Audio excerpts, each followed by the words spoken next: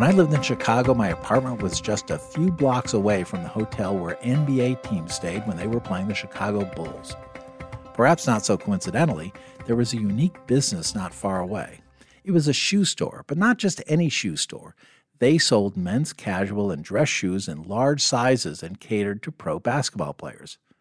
If you're tall, really tall, shoes are a problem. Because while the average American man wears a 10.5 size shoe, the average NBA player wears a size 13 or 14. And that's just the average. Among current players, Brooke Lopez of the Milwaukee Bucks wears size 20. Among former players, Shaquille O'Neal wears a size 22. During the time I lived there, basketball shoes as a fashion statement started to take off, pioneered, of course, by Michael Jordan and the Air Jordan. Other NBA players like current stars Steph Curry and LeBron James followed Jordan's lead and have signature shoes bearing their names. And ahead of the 2018-2019 season, the NBA removed all color restrictions for shoes from the rules, so all players could freely express themselves on the court through custom shoes, often hand-painted just days before a game. It was a change that allowed the ultimate in customization because a player could wear a different shoe for every game.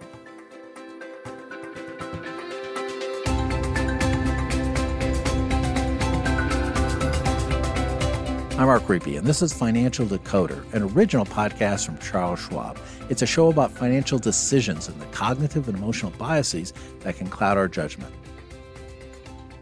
Basketball players aren't the only ones who customize their equipment. Since the Winter Olympics are about to end as I'm recording this, let me spend 90 seconds on hockey goalies. The goalies in the National Hockey League rely on a small group of goalie mask painters to create their protective works of art. Some designs are merely variations on the team's colors and mascot, while others are highly personalized with images that reflect the goalie's interests and values. This personalizing seems to be a thing that goalies take very seriously, because creating a mask is no small feat. On average, it takes about 40 hours to design, prepare, and paint an NHL mask. For example, when Connor Hellebuck, current goalie of the Winnipeg Jets, was working with the designer to create one of his masks, he went back and forth with the artist a dozen times before finally approving the design. The oddest thing we learned about when looking into this is that not only can goalies specify images and colors, but they can enhance the design with materials like paint that change color depending on the temperature. So obviously getting the mask just right is a high priority for some goalies, and I think it's fair to say that for these athletes, expressing themselves through the art on their equipment is important, or they wouldn't put so much time and effort into designing shoes and masks. But in the grand scheme of things, with few exceptions, the customized equipment an athlete wears is a relatively trivial thing. But this trend does tap into something that's far more important, and that is the fact that many of us yearn to express ourselves in a world that can feel increasingly cookie-cutter and standardized. This applies to investing as well. For many investors, where we direct our money is a statement about who we are, what we value, and how we'd like to see the world change. And while it's great to see extremely well-paid professional athletes performing their own form of self-expression by not being content with off-the-shelf shoes and masks, that isn't going to change the world in a meaningful way. So let's set aside athletes and get into the meat of this episode, which is about customization, self-expression, and how both apply to investing. Investing in companies whose missions you believe in can have a more noble purpose. The goal for some is to influence and perhaps even change the direction of society. ESG investing, which stands for environmental, social, and governance, means selecting investments based on how they align with your beliefs and values. Investing has always been about customization to a certain extent. We all should be thinking about how we feel about the level of risk we're comfortable with, as well as the amount of expected return we'd like to achieve. In a sense, ESG is another layer of customization for investments on top of risk and return. You'll sometimes hear ESG used interchangeably with SRI, or socially responsible investing, a term and approach that's been around longer. And just as early goalie masks were plain white, think Jason from Friday the 13th, early SRI strategies were simpler too. SRI was typically a way to screen out certain companies, such as those involved in tobacco, firearms, gambling, or alcohol. But ESG is advanced, and instead of merely avoiding certain industries, people can specifically target investments that support the things they care about. To find out more, I'll talk with my guest, Malik Sievers. Malik is head of ESG strategy for Schwab Asset Management. He's a chartered financial analyst and is responsible for representing Schwab Asset Management's viewpoints on ESG to investors.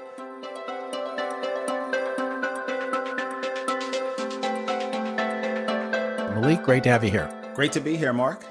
Malik, I wanted to start out with just some basic concepts here. I think we've seen that, at least with Schwab clients, socially responsible investing is a popular term. It's well understood, but it's not the same thing as ESG investing. So I wondered if you could kind of define the two and explain how they're different. Mark, I think that's a great place to start. At Schwab Asset Management, we use ESG as an umbrella term to describe strategies that emphasize environmental, social, or governance factors in addition to traditional measures of risk and return. So it's really meant to include terms like SRI or socially responsible investing, as you mentioned, values-based investing, sustainable investing, or even impact investing. We chose to use ESG versus SRI because historically, SRI investing has been more associated with more of a exclusions-based approach. So for example, you might be removing companies exposed to alcohol or tobacco, firearms, or even fossil fuels. ESG, on the other hand, tends to be a bit more broad. So we've also seen industry participants starting to really coalesce around the ESG term. You know, Wayne Gretzky always used to talk about how he skated to where the puck was going versus where it currently was. So in the case of SRI, we really see it as more of a term that's a bit more dated, and ESG is becoming much more widely accepted as the industry term. Thanks, Malik. One of the things that obviously has dominated kind of the headlines for a couple of years now has been the COVID-19 pandemic. It's affected a lot of things in society. What about sustainable investing? What about ESG investing? What sort of changes have you seen in the past couple of years? Well, there is no doubt that COVID-19 has had a material impact on ESG or sustainable investing. If you think about at the corporate level, we've seen how COVID-19 has underscored the need for companies to focus on all of their stakeholders, not just shareholders, and especially focus on their employees. So we've seen companies have increased emphasis on their employees' health and even adding more workplace flexibility. And then at the individual level, we've seen people become much more aware of the preciousness of life. And I think that realization has made them much more focused on aligning their values and beliefs with not only their time, but also their investment dollars. And so I think all of these factors have really been a strong tailwind for ESG investing. Do you detect any abatement of that? Do you see any of that kind of dropping off a little bit, or is the momentum still strong? So the data certainly doesn't suggest any slowdown. I mean, if anything, I would say 2020 in particular has been an accelerant for more growth. And it's not just about COVID-19, but we're also seeing increasing concerns with climate change. We're seeing heightened social, political, and economic unrest.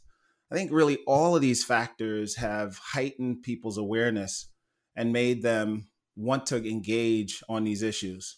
And I will say this, perhaps the most exciting thing for me is seeing the younger generation really start to engage earlier. I myself have two really beautiful daughters, and I love talking to them about these issues. So as a long-term investor, I'm constantly trying to teach them that it's more important to have time in the market than timing the market. So if you think about ESG and if it can continue to be that catalyst to get young investors to invest earlier and then stay invested because they're so much more passionate about the issues, then I think that's a really great outcome. Yeah, I completely agree with that. We're going to be talking, segueing here into a little bit, talking about mutual funds and exchange traded funds, which invest in these types of companies or this particular strategy. But one of the things about when you're investing in funds is, labels get attached to these funds, core funds, blend funds, growth funds. But those definitions are a little bit squishy. And I think the same thing applies to ESG funds. So are some ESG funds sort of more ESG than others? How do you separate the two? Yeah, I would definitely say that this is a subjective area in which reasonable people, my dad used to say, can often disagree. And I would say that the industry is still navigating questions on how to really define and measure ESG. I certainly would love to see improvements and more consistency, especially as it relates to how it's measured and how we determine what's most material, especially when it comes to ESG. Some of the top ESG rating firms can have correlations less than 30% for the very same company. In many cases, those companies aren't necessarily measuring different data, but they could just be assigning different weights to the factors. So, if the rating companies or the experts can't agree on what a good ESG company is, it's a pretty tall order to ask our clients to make that assessment. The bottom line really is that ESG means different things to different people, which also means it's important to understand individual objectives and always do the proper due diligence on investments. And then the last thing I'd say is if you do have preferences or you're delegating your decisions to an advisor or some kind of fund manager, you really need to take the time to understand what those managers are doing and how they're investing the money. Yeah, I think it all comes back to you really need to understand what you own, right? Absolutely. Personalization, that's a hot topic in investing, as you just mentioned, and everyone, I think for really good reasons, prefers a more tailored approach rather than kind of a one size fits all to the things that they're investing in or the products that they're investing in. How can ESG investments kind of fit? What role does an ESG investment play in the investor's broader portfolio? So we do see ESG as another form of personalization. Some investors certainly want to invest in certain sectors, as you mentioned, or themes. But over the last several years, we have seen increasingly more and more investors wanting to align their beliefs and values with their investment dollars. So when it comes to incorporating ESG into a diversified portfolio, we really see it as more of a dial and not a switch. So what I mean by that is it's very customizable. First, you try to assess the starting point and understand what the current ESG exposure is in your portfolio. There will be some investors who are maybe just starting to dip their toe in the water. They may want to take more of an exploratory approach where they might want to just add a few funds in an otherwise non-ESG portfolio. You have others that might want to take more of a middle of the road approach by picking ESG options in categories where there are readily available solutions and maybe non-ESG options in other categories like real estate or maybe international small cap, where maybe there are not as many good ESG alternatives. And then there are others who just say, I want to be all in, and they want to build a portfolio from bottom up, security by security. I think this can allow for a lot more customization, but it also requires more assets in order to create a fully diversified portfolio. The point in all of this is that ESG exposure can really be tailored to each investor's preference. Yeah, I think it comes down to just to expand on what you said there. There's no one type of ESG investing. There's no one flavor that everyone follows, but there's also doesn't need to be one method for building it into your portfolio. Everybody's different. Do what makes most sense for your situation, right? Absolutely. There is definitely not a one size fits all in this as it comes to ESG. So ESG investing has been around for a while, and I've seen studies where people say it performs better than more traditional forms of investing. I've seen people say it actually performs worse because you're kind of concentrating your portfolio to an extent in a smaller set of companies. Is there that kind of trade-off? What do you think? Mark, that is probably one of the biggest questions, or I should say objections, I get from both clients and advisors alike. I hear from them all the time that ESG investing is going to hurt their performance, or the concern that it would.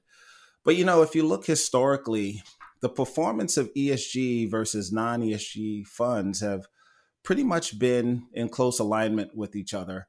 Typically, ESG funds have ranked right in the middle of their respective Morningstar categories.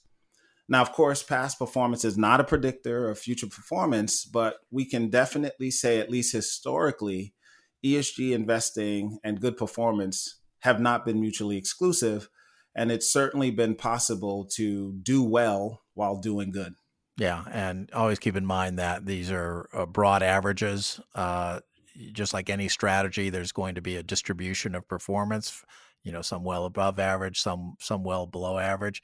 But I think you're exactly right. On average, the strategies seem to track their non-ESG counterparts fairly well. Again, at least historically. What about this trade-off between kind of risk and diversification? I think the argument typically is made, well, if you're investing in a smaller set of companies, you're going to be by definition less diversified. Therefore, there will be more risk, more volatility because you aren't as diversified. What's your take on that? You hit on the second hot topic. I mean, that's another common conversation that I have with advisors and investors.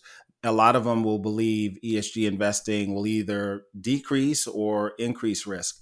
The supporters of ESG will argue that by removing undesirable industries, you are reducing the risk and increasing long-term sustainability.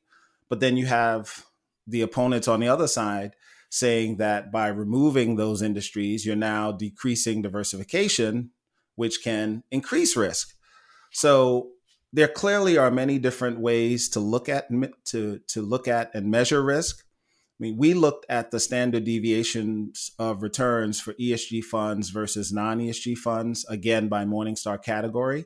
And again, we found that the standard deviation of returns were not materially different between ESG funds and non-ESG funds. So it's a very similar outcome to what we just discussed with about performance.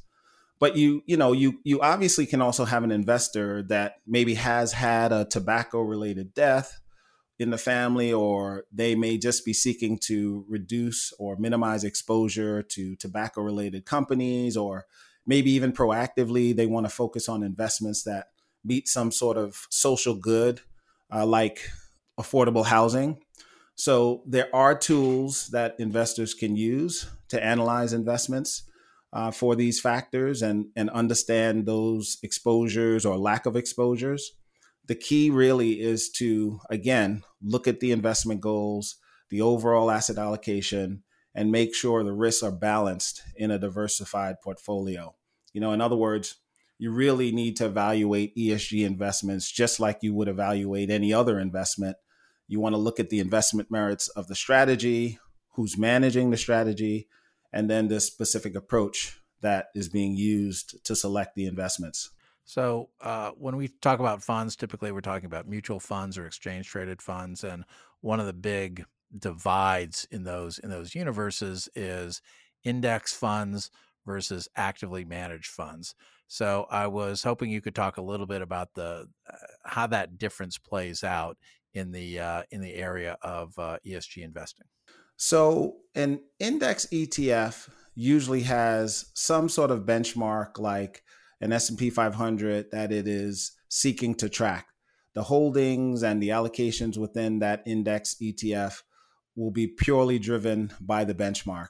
There are no decisions made by anyone managing that portfolio to intentionally deviate from that stated benchmark. Now, with active ETFs, you have portfolio managers who are proactively choosing to hold more or less of an industry or a company.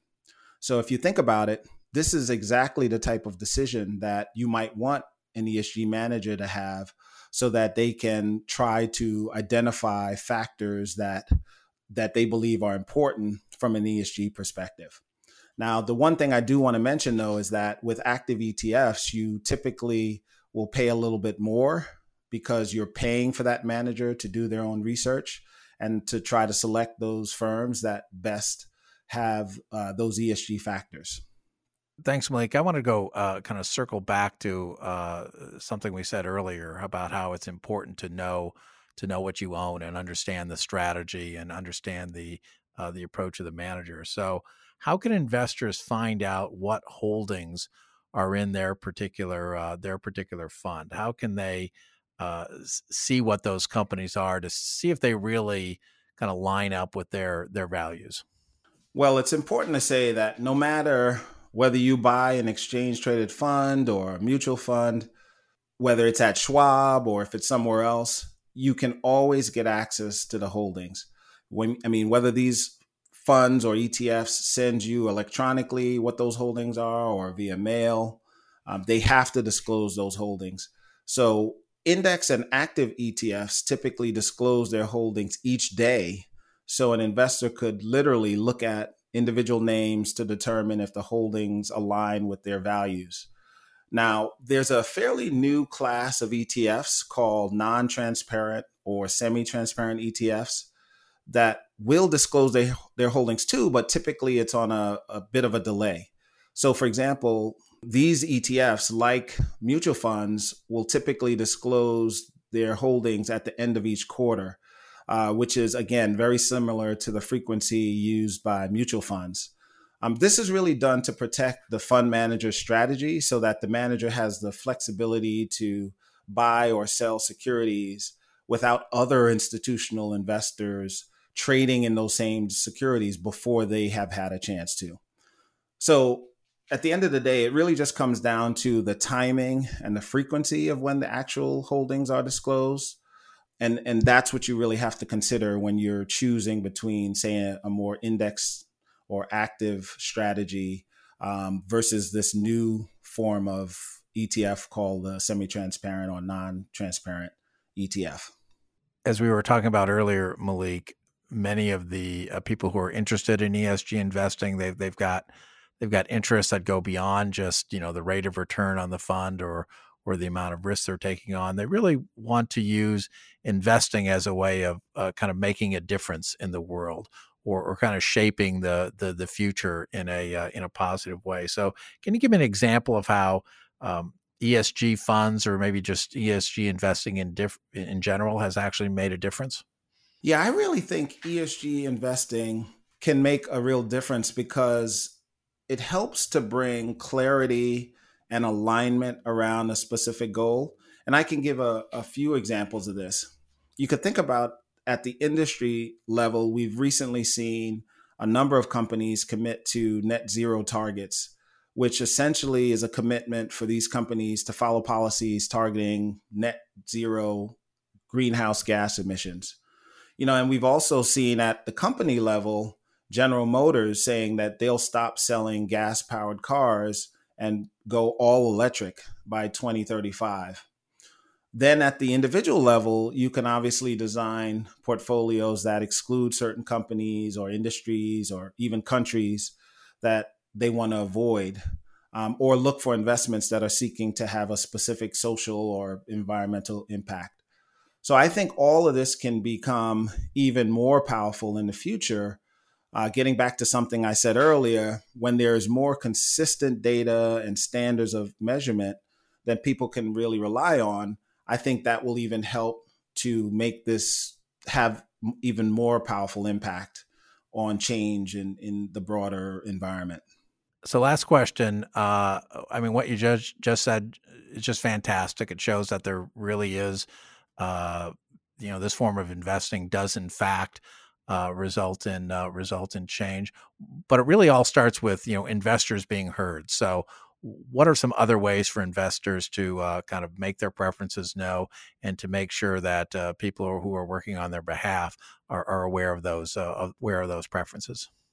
Mark, I think that is such a really important point to make, and I'm glad you asked that as the last question.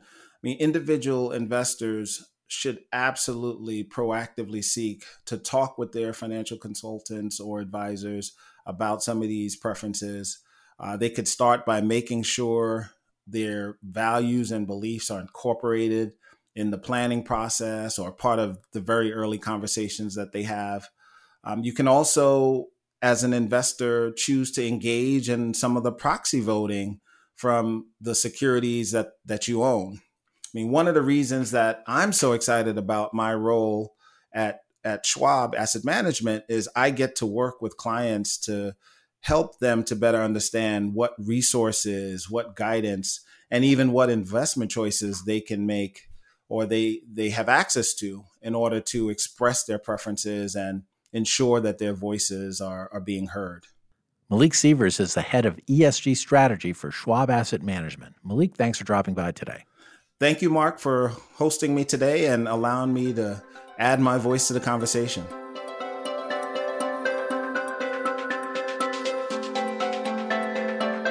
It's a fact that we buy things, including equities, to express who we are, what we value, and how we see the world. By and large, in all areas of life, there's more and more variety available, which makes more personal expression possible. In fact, I would say that we expect it these days. Henry Ford once said, "The customer can have a car painted any color that he wants, so long as it's black." He was true to his word, as the Model T was only available in black from 1914 to 1925.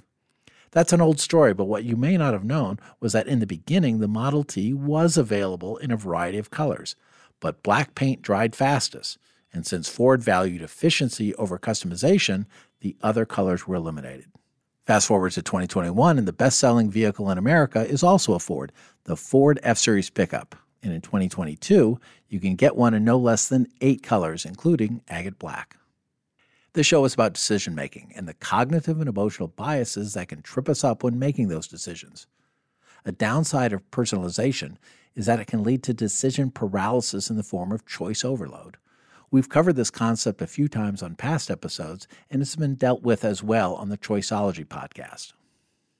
But there's another pernicious aspect of personalization besides choice overload that you should be aware of. It's a decision bias that's captured in the phrase, "Don't let the perfect be the enemy of the good." Personalization is great, and this revolution of expression through customization has made its way to investing. ESG is an example of that.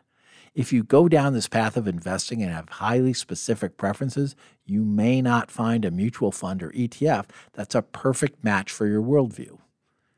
Now, if you're a wealthy investor, you can work with an advisor to craft a more custom strategy, but those strategies and advisors often have high minimum investment amounts that are greater than what the average investor can afford. In that case, you must use funds that are meant for a more mass market investor, or go the do-it-yourself route and build and manage your own portfolio. The DIY approach is great if and only if you have sufficient time and expertise. If you don't, then consider ESG-oriented mutual funds and exchange-traded funds. They may not be a perfect match, but if ESG is your thing, then they're probably closer to what you want than what you're doing today. The point to keep in mind is that sometimes the best decision to make is to go with a choice that's good and better than what you're doing today, rather than pursuing perfection, which may not be realistic. If this episode has piqued your interest in ESG, Schwab can help. Check out our resources for ESG and SRI at schwab.com/SRI. On that page, you can learn more about how to invest in ways that reflect your own personal values. Thanks for listening. To hear more from me, you can follow me on Twitter at Mark Riepe, MarkRiepe. If you've enjoyed the show, please leave us a rating or review on Apple Podcasts. For important disclosures, see the show notes and schwab.com/financial decoder.